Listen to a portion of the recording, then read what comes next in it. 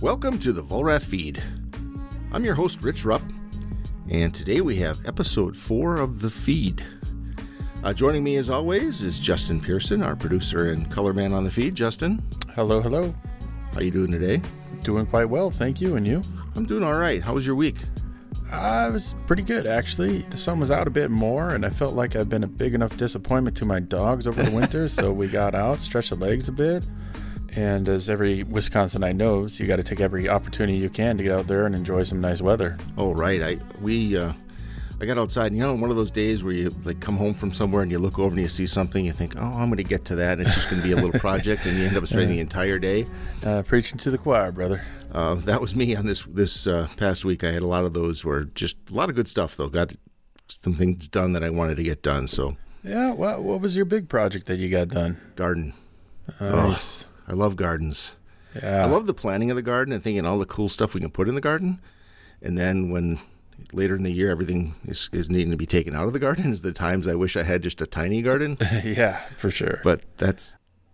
What's your favorite thing to pull out of the garden? Oh, man, I used to really love canning, so anything that I could can at the end of the season.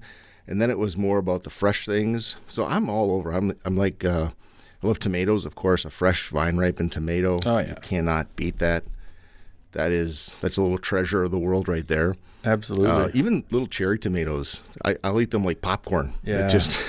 I really like cherry tomatoes off the vine, but for some reason, I just can't do them from the grocery store. I don't know what it is, the texture, the flavor. They're sitting around too long. It just, I don't know. Well, they're not nearly as flavorful, right? Yeah, that's for sure. One year I remember I was going to grow the most flavorful cantaloupe. And a vine-ripened cantaloupe was really, really good. Mm-hmm. So I was out there every day, and I'd pick it up, and I'd kind of turn it a little bit and wiggle it, and then the vine would stay on. I thought, nope, not yet. And I kept doing that and waiting. And all of a sudden, sure enough, one day I wiggled it, and the vine fell off. I thought, today is the day, right? So it was the middle of a hot day, and I brought it in the house just to let it kind of cool a little bit, but I didn't refrigerate it, just let it get out of the sun temperature. And, I'll tell you what, that was an awesome cantaloupe. It's amazing, the difference. Cannot be beat. I don't know what it is with me and melons, but I seem to be cursed because every time I try, it just ends up in prolonged disappointment.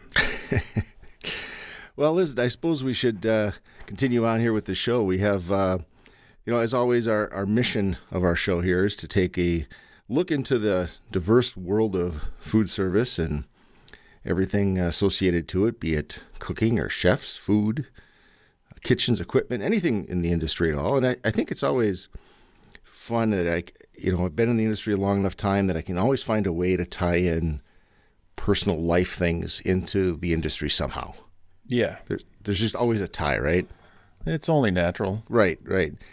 Today, I thought we'd talk about, when we have to purchase items, be it anything in our personal lives, for work life, whatever it is, we go through a decision process, right?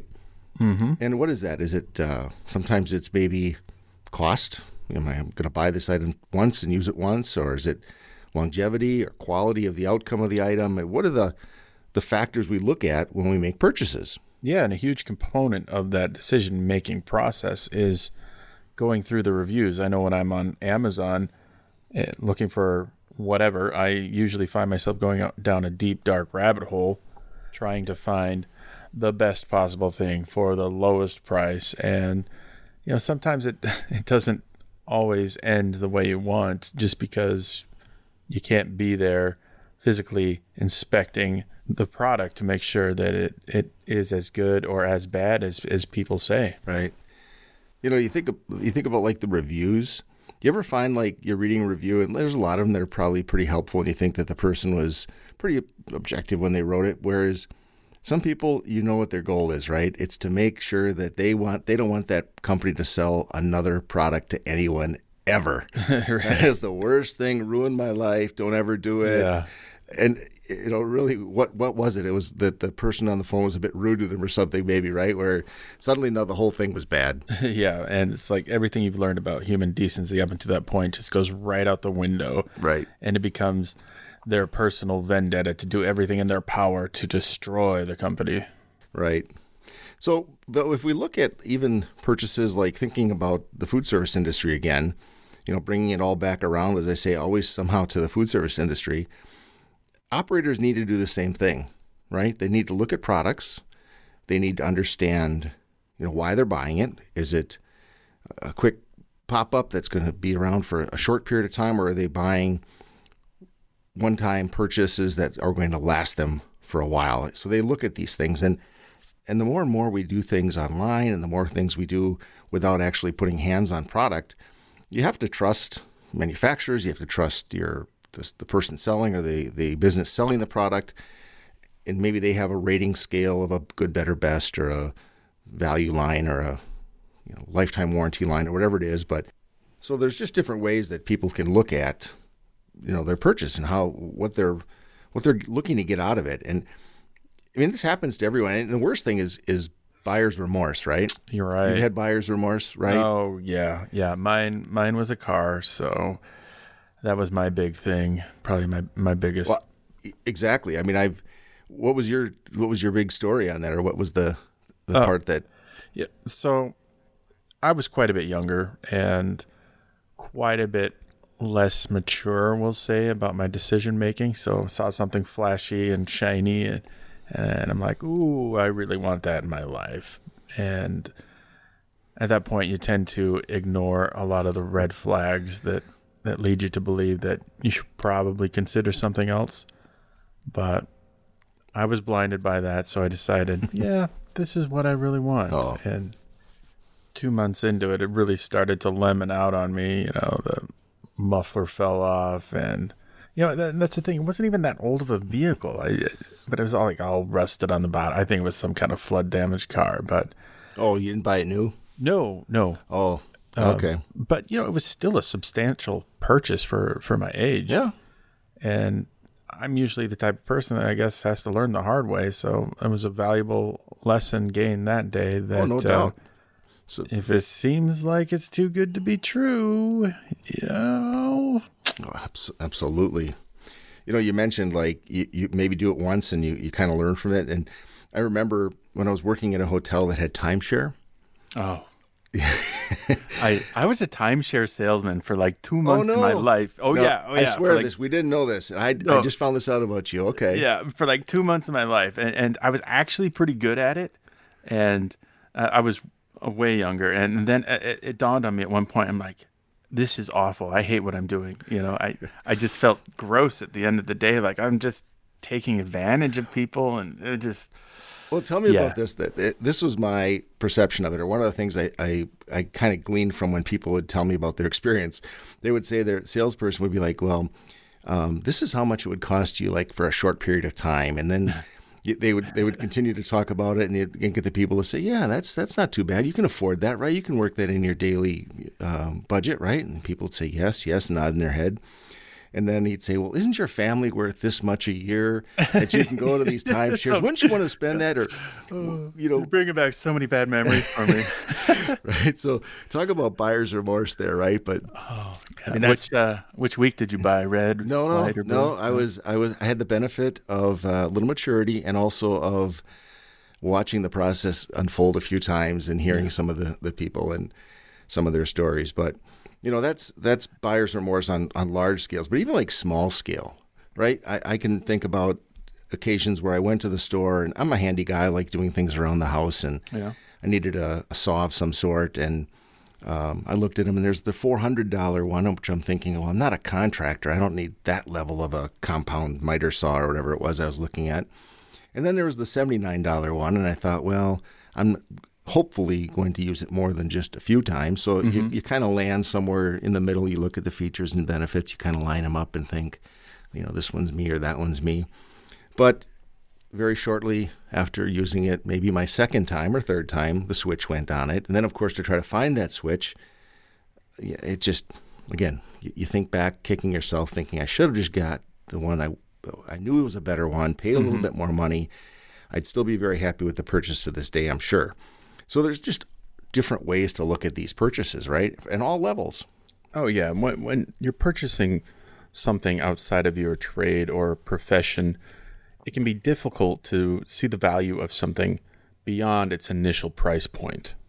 there's always the right tool for the job, and sometimes that means buying something that isn't going to crap out on you after the first or second time you use it. Right. Well, then there's also that whole, like an athlete will use the look good, feel good, play good kind of idea, right?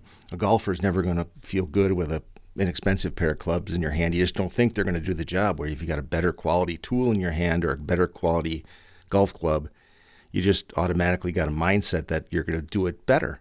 Oh, yeah, for sure. It feels better. It's got in the hand. Yeah, inflates your self-assessment. Right.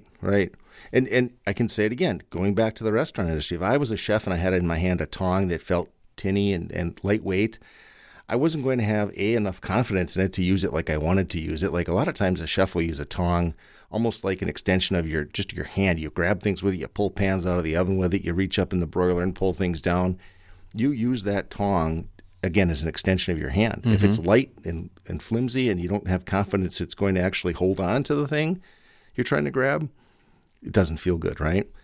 So all these things, again, relating back to quality and looking at it. And I know at Volrath, one of the videos I do, I've got 2 spoons in my hand, and I just simply take the spoon and quickly flip it and stop it. And the inexpensive one folds right over, and then, of course, the Volrath spoon just stays straight. And you can just tell when you pick them up, you can feel that quality in your hand.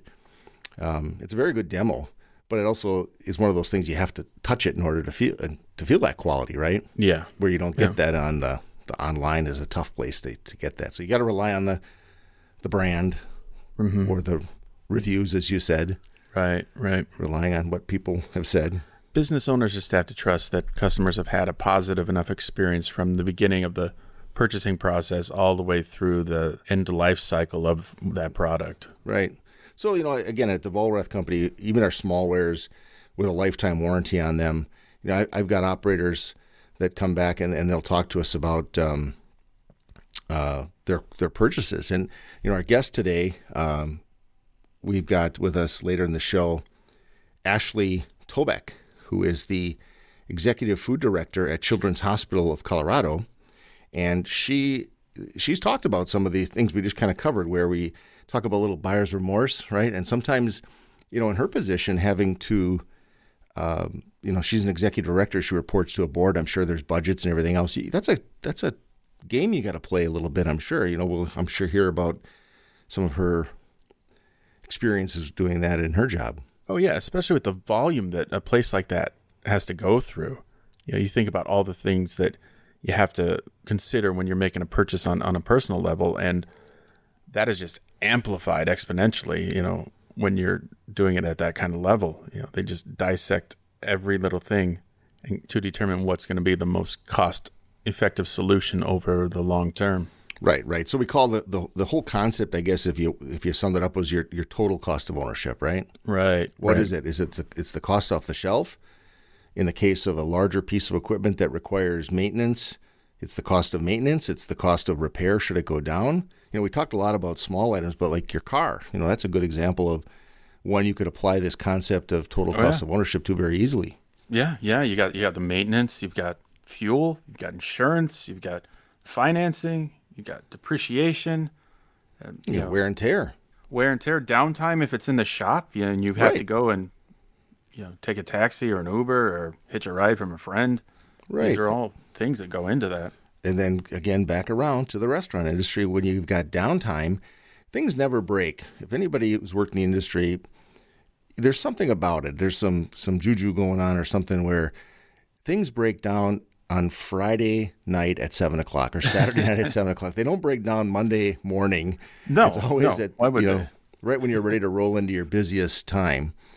And so you really quickly can look back and have buyer's remorse if you made a bad decision there. So again, we can always relate to these things on all levels, going back to. Yeah.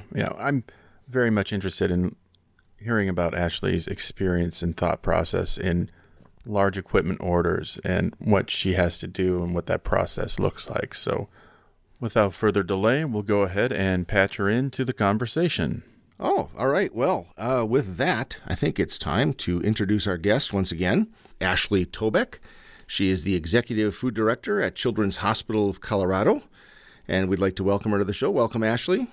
Thanks for having me. Really excited to be with you guys today. Our pleasure. Our pleasure. We like to start out with if you could just tell us a little bit about yourself, your background, maybe how you got into the industry. It's always an interesting story with most chefs.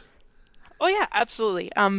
My background is actually pretty varied. It started with 8 years of service in the Army, and then I kind of went on to doing some things in the education world, mainly in special education. And I got really bored one summer while my husband was deployed, and went, I've always wanted to go to culinary school. Why not? Uh, So this was late in life. How late? yeah, it was. I mean, I've been in the industry for off and on doing different things on the side for, over 20 years now. But about this was 12 years ago. And so Oh, I was like, well, let's see what we can do and what we can come up with. And so I found a program in Colorado. We were living in Illinois at the time. Found a program in Colorado and went, hey, this lines up with summer break. Let's go to Colorado for the summer. I don't have any other obligations, and see how it goes. And I love Colorado. I've always loved Colorado. And so we got out here from, boring central Illinois. My husband's in Afghanistan. I have nothing else going on besides cooking and enjoying life. And I got online to try to find a couch to crash on, and in the process found a job in a kitchen. Um, and so I was working while I was going to school, and just really enjoyed the people that I was working with and what I was doing. And of course, getting to walk outside and look west and go, oh, there's mountains here every day. Yeah. cool. And so I, on a whim, without talking to my husband, who was in Afghanistan, put our house on the market Oh, and got an offer. And he called me about a week later and said, hey, how you been the past 2 weeks? And I was like, I'm great. When you come home on leave here in about a month, just so you know, you're coming to Denver, not Chicago. Whoa. I love you a lot. Hopefully you'll come along with me. No And he did. way. And so we've been on this awesome culinary roller coaster since then. wow. Wow. That is amazing. And he was right along with you. No pushback at all. He was a little, I think, leery about leaving his family. He's an only child, so everyone was pretty bummed when he left. But we visit a lot. We do a lot of FaceTiming, and he just said, "Okay, sure, sounds like a fun adventure," and you know, came right along with Wow. me. So Yeah. That's amazing. Yeah, well, it is tough to beat the Front Range there. I mean, it's just absolutely gorgeous. Lived in Wyoming for 10 years, and my wife and I spent a lot of time down in Colorado, Fort Collins to Colorado Springs. Yeah, it's just, they have like over 300 days of sunshine every year. So it's just really hard to beat that. yeah. Yeah, it's really hard to beat, especially compared to central Illinois, where there's, basically two seasons. You have disgusting and humid, or like gray and soggy. And Oh, so, I think we definitely won when it comes to weather and scenery out here. very cool. Very cool. So that did you enroll then in school or did you go right to work? No, I did the program at the time was called Culinary School of the Rockies. It was a privately owned culinary school in Boulder, and just I loved it.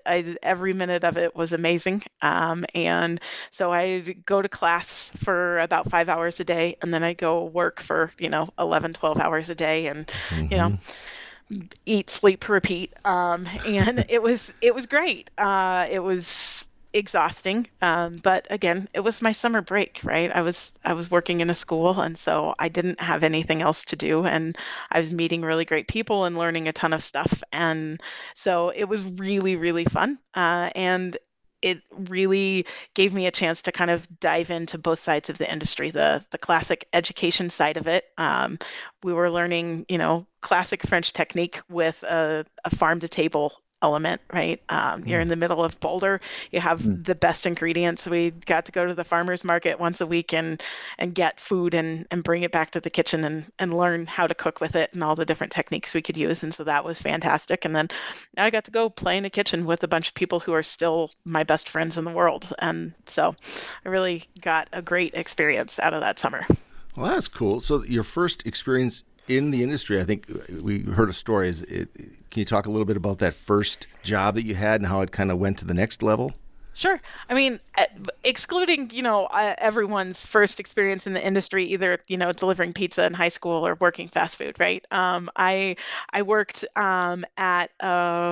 for a family, the Cohens, and they owned the Empire Lounge in Louisville, Colorado, which is this tiny, idyllic little town on the Front Range. It's amazing. The main street, they have Street Fest every Friday night in the summer, and the whole town comes out, and it's everyone's like hometown experience. And then they were opening a pizzeria at the time. And so I was, really interested in the pastry side of what we were doing. And I think that the science behind food is really what kind of tugged me in and keeps me excited about the industry. And so I was playing around with all sorts of different recipes and breads and things like that. And so when I met them, they were messing with their pizza dough recipe and, how long should it ferment, and taking it from what they had perfected as like a 10-pound batch size to, a 120-pound batch size. And so that's really where I got to kind of play and have fun. And then the rest of the time I was, standing on the line, making salads or plating desserts or whatever they needed me to do. I did a lot of prep work that summer. I washed a lot of dishes. Wherever they wanted me, I kind of dove in. They were, unbelievably gracious in hiring me when I didn't really have a lot of education or professional experience, and they just kind of taught as I went. It was trial by fire most of the time. Friday night was, the dining room at Empire sat, I don't know, like 100 plus guests at any one time. Plus there was a back room for parties and the bar and all of that stuff. And there was always that one point in the middle of Friday night where the expediter would literally just yell across the pass, like, no more orders, no more orders. Because we were, the tickets were just screaming in, and it was unbelievably every day fun. in food service. Yep. And every day you leave and you're exhausted and sweaty, and you have no idea why you just did what you did when, you have like master's degrees and could go work in an office somewhere where there's air conditioning. But the next morning you get up and you go back and you have a great time. So what do you think the reason was that they took a chance on you? Do you think they saw something in you, or they just are great people and they want to give everybody a chance? Or? Jim is well, first of all, Jim Cohen is the Kevin Bacon of the Colorado food industry. Everybody is connected to him in some way or another. It's really, really fun to meet people and try to figure out how they know Jim. He's worked all over the place. He was the executive chef at the Phoenician. He's worked in Vail. So he knows a lot of people and has a huge network. But he's, at the end of the day, as tough of a chef as he is, as scary as it was to be in his kitchen, he's kind of that like classic dad figure in life, right? He wants to just to make sure that everybody gets a chance and everyone can succeed. And he gives you one chance in his kitchen, and if you mess it up, you messed it up, and that was your one chance. But he will give anybody one chance. From That's cool. The person that walks in off the street, his accountant's nephew who is going to business school and needs something to do for the summer, so I think it was just kind of his habit to give people a chance, and I happened to just fit in well with the crew that he had, and was willing to take the time and learn to do things the way that he wanted them done, and I think that really is why I got to stay on with him, and why I kind of got the chance to do all the things that I did with Jim. I was going to say, I think you said something about he was a tough chef to work with, but it's those tough chefs are just like a teacher in school that pushed you and challenged you and made you do the job the right way. You learn so much from those people, and you appreciate it, right? Oh, absolutely. I went to culinary school. I have a culinary certificate. I have a pastry certificate. I have multiple degrees from different education programs. I anytime anyone asks me, I will tell them that I learned more about the culinary industry and how to do what we do from Jim than I did from any of that, because he was very particular. He wanted things exactly the way he wanted him, but because he wanted them exactly that way, he was willing to answer why as many times as you wanted to ask it. Well, why did we do it this way? Why wouldn't we do it this way? Why would we do this? Why this? Why that? A lot of times I felt like, that annoying 4-year-old in his kitchen where I just like every time he answered a question, I'd say, but why? And he always had an answer for me. And I think that, to a certain extent, I know it made him crazy, but I also know that it made, right, that also kind of feeds the chef ego, right? If someone keeps asking you questions and drawing on that knowledge that you have, you're like, yes, I know what I'm talking about. I am the master of this, and I get to share it with someone. So how cool. So how long did you work in that position then as the chef in that for Jim? So I worked for Jim, let's see, 3 years. And then I actually it was longer than 3 years, but really 3 years straight through. After that, I kind of decided I wanted to explore a little bit more, right? You can only make so much pizza, right? It was fantastic and we had so much fun, but when you're in a 1,000 square foot space and your kitchen is, 200 square feet and you've got a pizza oven and that's your heat source, right? There's a limitation to what you can do. And so I got to the point that I was like, Jim, I don't want to leave you. I love what I'm doing. I love the family that we have here, but I've kind of outgrown what I can learn here. And so that was the other great thing about working for Jim is he really let me kind of, I part-time executive chefed for Jim for like a year and a half or so, and explored positions with other chefs in the area as well, doing pastry, doing, working on their line a couple nights a week, just to see what was out there and to learn what I could. And he also let me have the greatest opportunity. It kind of led me down the path a little bit further and helped me figure out exactly where I wanted to be in the industry. I got a call from the culinary school that I went to. Their career services director remembered that I had an education background. And she called one day and she's like, so we have class at 5 p.m. It's 2:00 in the afternoon. Our instructor was just in a car accident and we need someone to come teach cake tonight. How do you feel about it? I went, wow, I know how to bake cake. I know all the science behind cake because I'm a nerd and that's what I liked about culinary school anyway. And so, sure, I'll come teach your cake class for you tonight. And 6 years later, I was still there. Isn't that how it happens, right? It was great. It was a wonderful experience. And it really helped me figure out that what I really like about food is sharing food with others, not just cooking food, but helping others to understand food and the why behind what you do.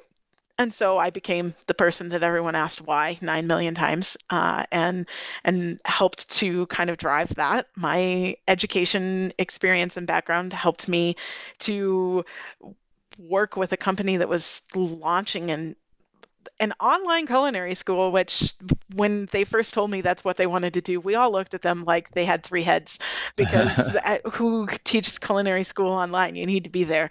And the more we talked about it, the more we realized you don't need to be there. You can teach culinary school online. You can talk to a person about food and make sure that they understand what's happening with the food and how a food product changes when you apply heat to it.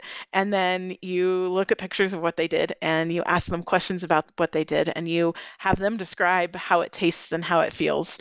And people learn and they can go on to have really great careers in the industry. And so I kind of got the best of both worlds there. I got to cook when I wanted to because we had a ground school that I could walk in and work with the students in the kitchen at any time, or I could sit and stare at my computer screen and talk to students who are in their kitchens trying to figure it out.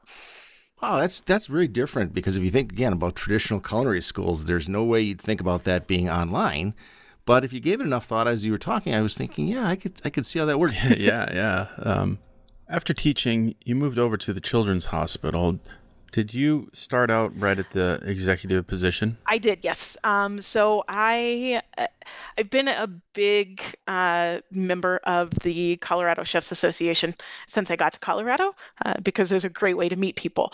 And I knew a lot of people. The previous executive chef at Children's was the president of the Chefs Association, and he and I talked a lot. And he was always posting pictures about the unbelievably cool things that they did at Children's, like the Great Potato Race, which unfortunately coronavirus meant we didn't get to have this year. But generally on St. Patrick's Day, we allow our patients and families and team members to build a potato car, right? It's like your Pinewood Derby car, only it's out of a potato. And you either build your potato car or you decorate a potato, and there's a potato beauty contest. And then we run races in our giant atrium in the middle of the hospital all day. And we have a flash mob on Halloween every year, and the patients can come sit in the atrium and look at all the staff members in their costumes, and we do crazy dances, and it's just a really, really fun place to work. And so every time he posted something, I was like, man, that is really just the coolest job ever. And I loved what I was doing at the school, but I was kind of missing the kitchen at that point. And just again, you get to the point where you've been in a position long enough that you're ready for a new adventure. And so one day he pulled me aside after a meeting and he said, hey, this is totally a secret still. I've only sort of kind of talked about it with my family, but I'm thinking about moving on from Children's, and I thought you should know. And I was like, where's your boss? What's her email address? How do I get her a resume? Like, sign me up right now. Pick me, please.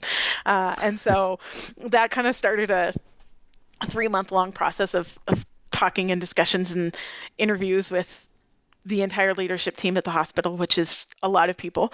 And, I finally got to the point where I was like, okay, this is it. This is what I want to do. I imagine working at Children's Hospital has got to be a truly inspiring experience with a full range of emotions. And what is your personal mission statement in your dealings with staff and kids and the families? Sure. It's really funny because a lot of people think about what I do from the perspective of the kids that we treat, and they're a major part of what we do, right? My goal is to feed kids so that they can get healthy, right? We need to provide food that's going to support whatever treatment path that they're on.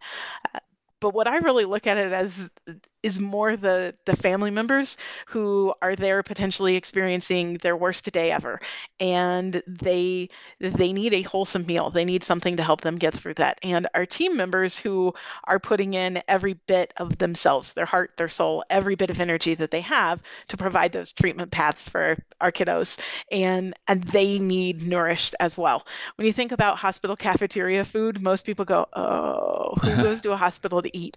My goal, my mission at Children's is to make our cafeteria a place that people want to just come in off the street and have a meal. It shouldn't be hospital food. It shouldn't taste like hospital food. It shouldn't look like hospital food. And I really think for the most part, we're actually succeeding at Children's. We've done some amazing things with our menu, and we're continuing to try new ideas and have fun. But I mean, we have a station that runs specials that my sous chefs and my lead cooks make every day, and we have everything. We served whole trout and risotto a couple weeks ago at this station. Like, wow. Who walks into a hospital and expects to get whole trout?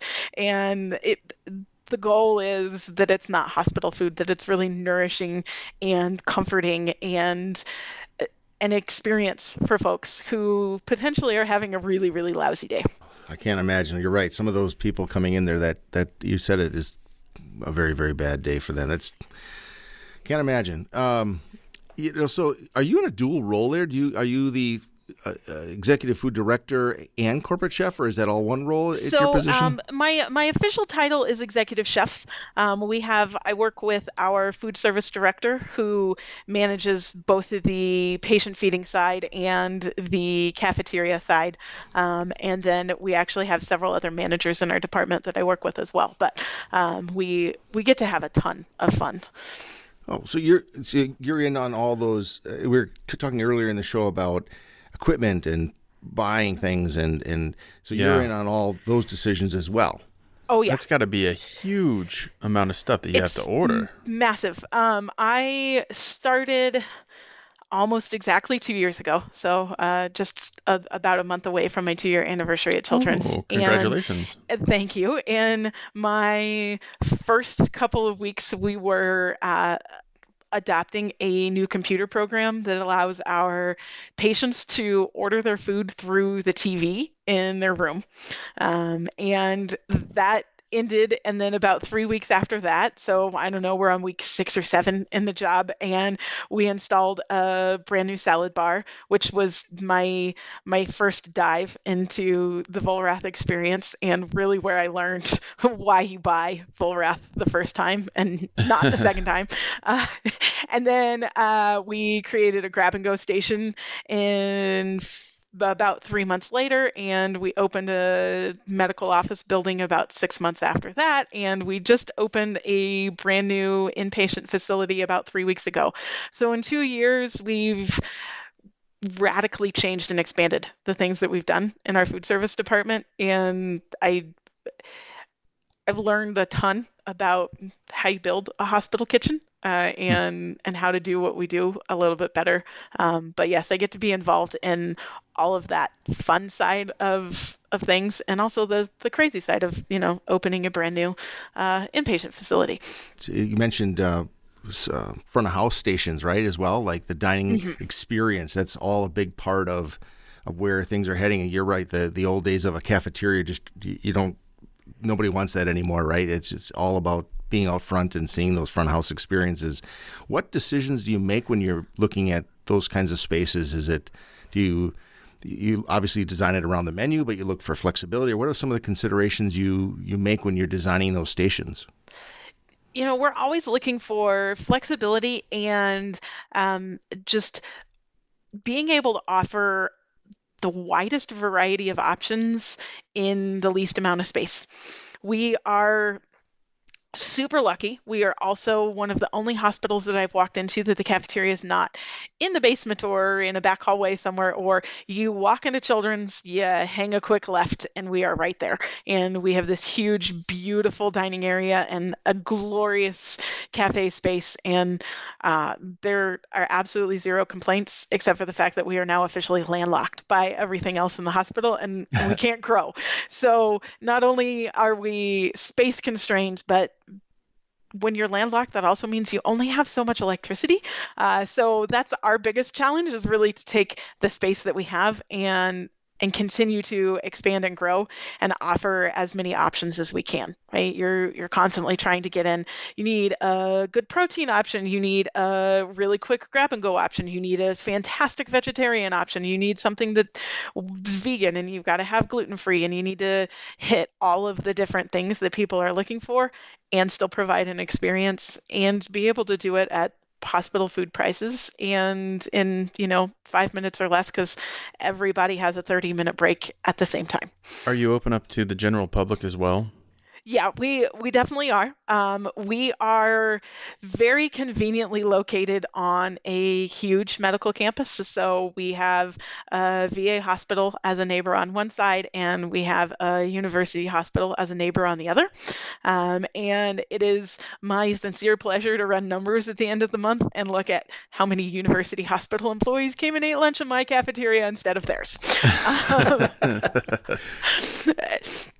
That's great. Anybody's welcome to come in and eat. And like I said, my goal is really eventually someday to get to the point that people are like, oh hey, we're right here in the middle of Aurora, Colorado. Let's walk into Children's and eat lunch, because we know it'll be great. So That's a huge compliment, right? It is. It really is. And I think we're getting pretty close to that. We see a lot of people that come in. They eat in our cafeteria because they're there as a patient, but the kiddos and the families that come back for those outpatient visits and schedule the time in their day to make sure that they get to come to the cafe while they're on site is pretty neat. Justin and I, in the first part of the show, we were talking about buying items and buyer's remorse. Do you have any buyer's remorse stories you could share with us? Like all the things you've it just for no reason other than we shared earlier. And Yeah, Rich was doing a great job of bringing up some painful moments in my history. I mean, on the personal side of life, I had a car once that was Hey, just all right, I'm not alone. yeah, right, absolutely major mistake. There's some significant buyer's remorse there. But from a kitchen side, uh, honestly, it's the little things that you buy that you think are going to make your life so much easier, and then they don't, and then they become a major problem or a hassle. Or I've learned in working for such a large company that you don't buy anything without thinking through every single part of the process.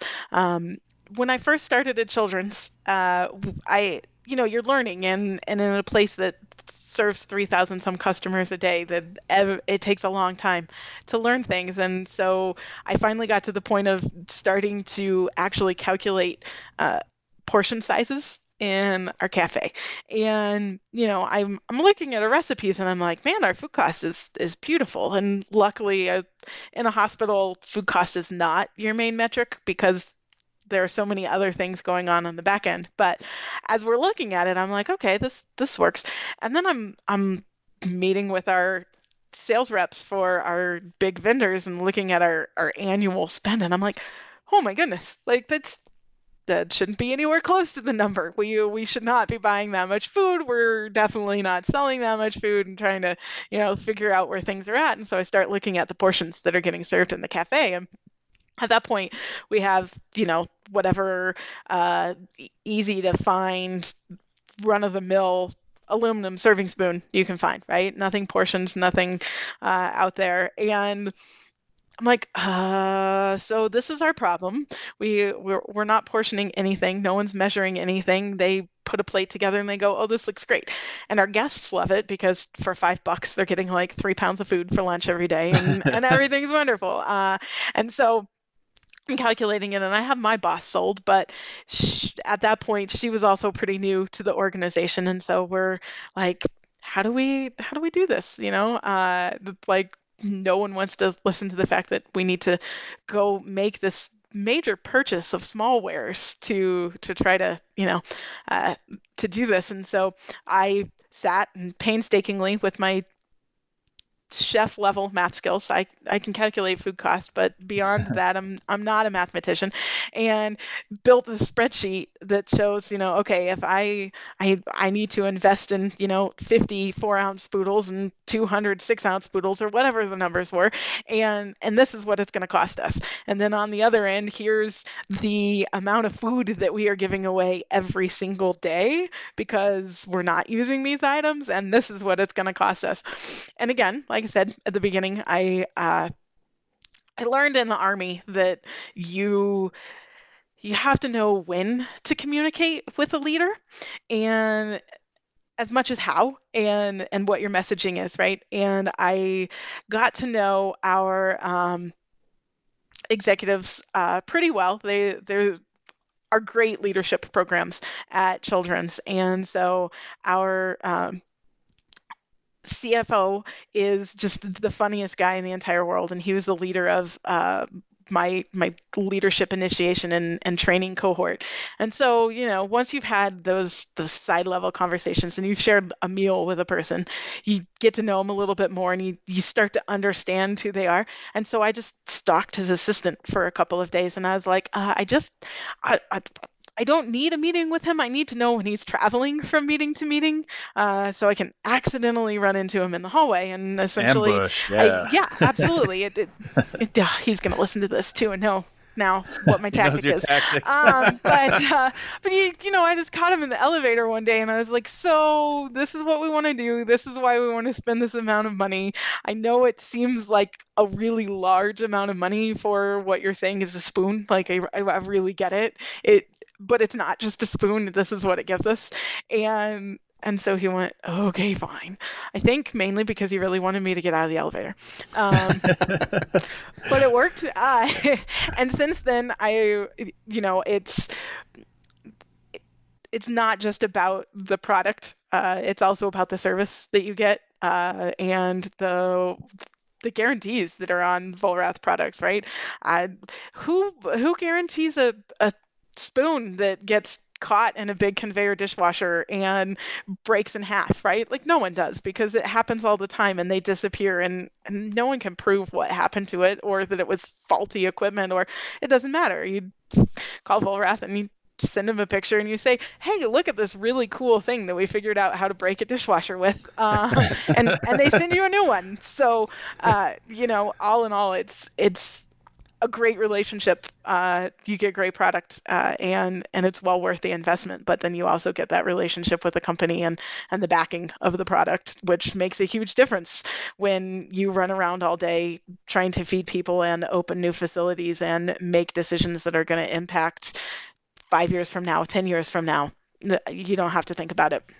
Right. No, that's a great point when you talk about, not only the longevity of the product, but the accuracy that you get measuring correctly. Mm-hmm. I was amazed at one of the things we looked at dishers, and even some of our competitors that you'd think, well, they make a decent product, I guess, but when you measure them, they're not accurate. They're not guaranteed to be accurate. And look at what that can do to your food cost, right? You said it. Your food cost on paper should have been fine, but yet when people were over-serving each time, so all those things roll into really the quality of the product. And that spoon you're talking about, our basting spoon, I always tell people, I think you could I'm going to try it. I'm going to try to pound a nail. I always say you could pound nails with those spoons. They're so hard. They're so durable. I am pretty positive you can. I have to do it now. I'm going to. We took down a dishwasher with one, and the spoon was fine, and the pipe that it got caught on in the dishwasher was, it looked like the Hulk had attacked it. Like, wow. They are strong. They will take just about anything. Okay, well, I think that's it for today's show. Ashlea, thank you so much for being with us today. We really appreciate you taking some time, and love hearing about your experience. That is just amazing, the stuff you've talking about here at your different for sure. areas you've been with. Any last thoughts? Anything you might give some advice to someone in the industry or coming into the industry? Yeah, absolutely. The best advice I ever got in this industry is to stay hungry. Stay hungry for new food. Stay hungry for new knowledge. Stay hungry for new experiences. You'll never go wrong in life if you're constantly looking for something new and looking to understand more about what you do.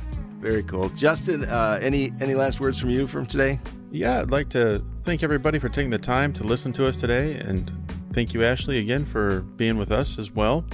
I'd like to remind you all to hit that subscribe button. Never miss a moment, never miss a topic, never miss a chef.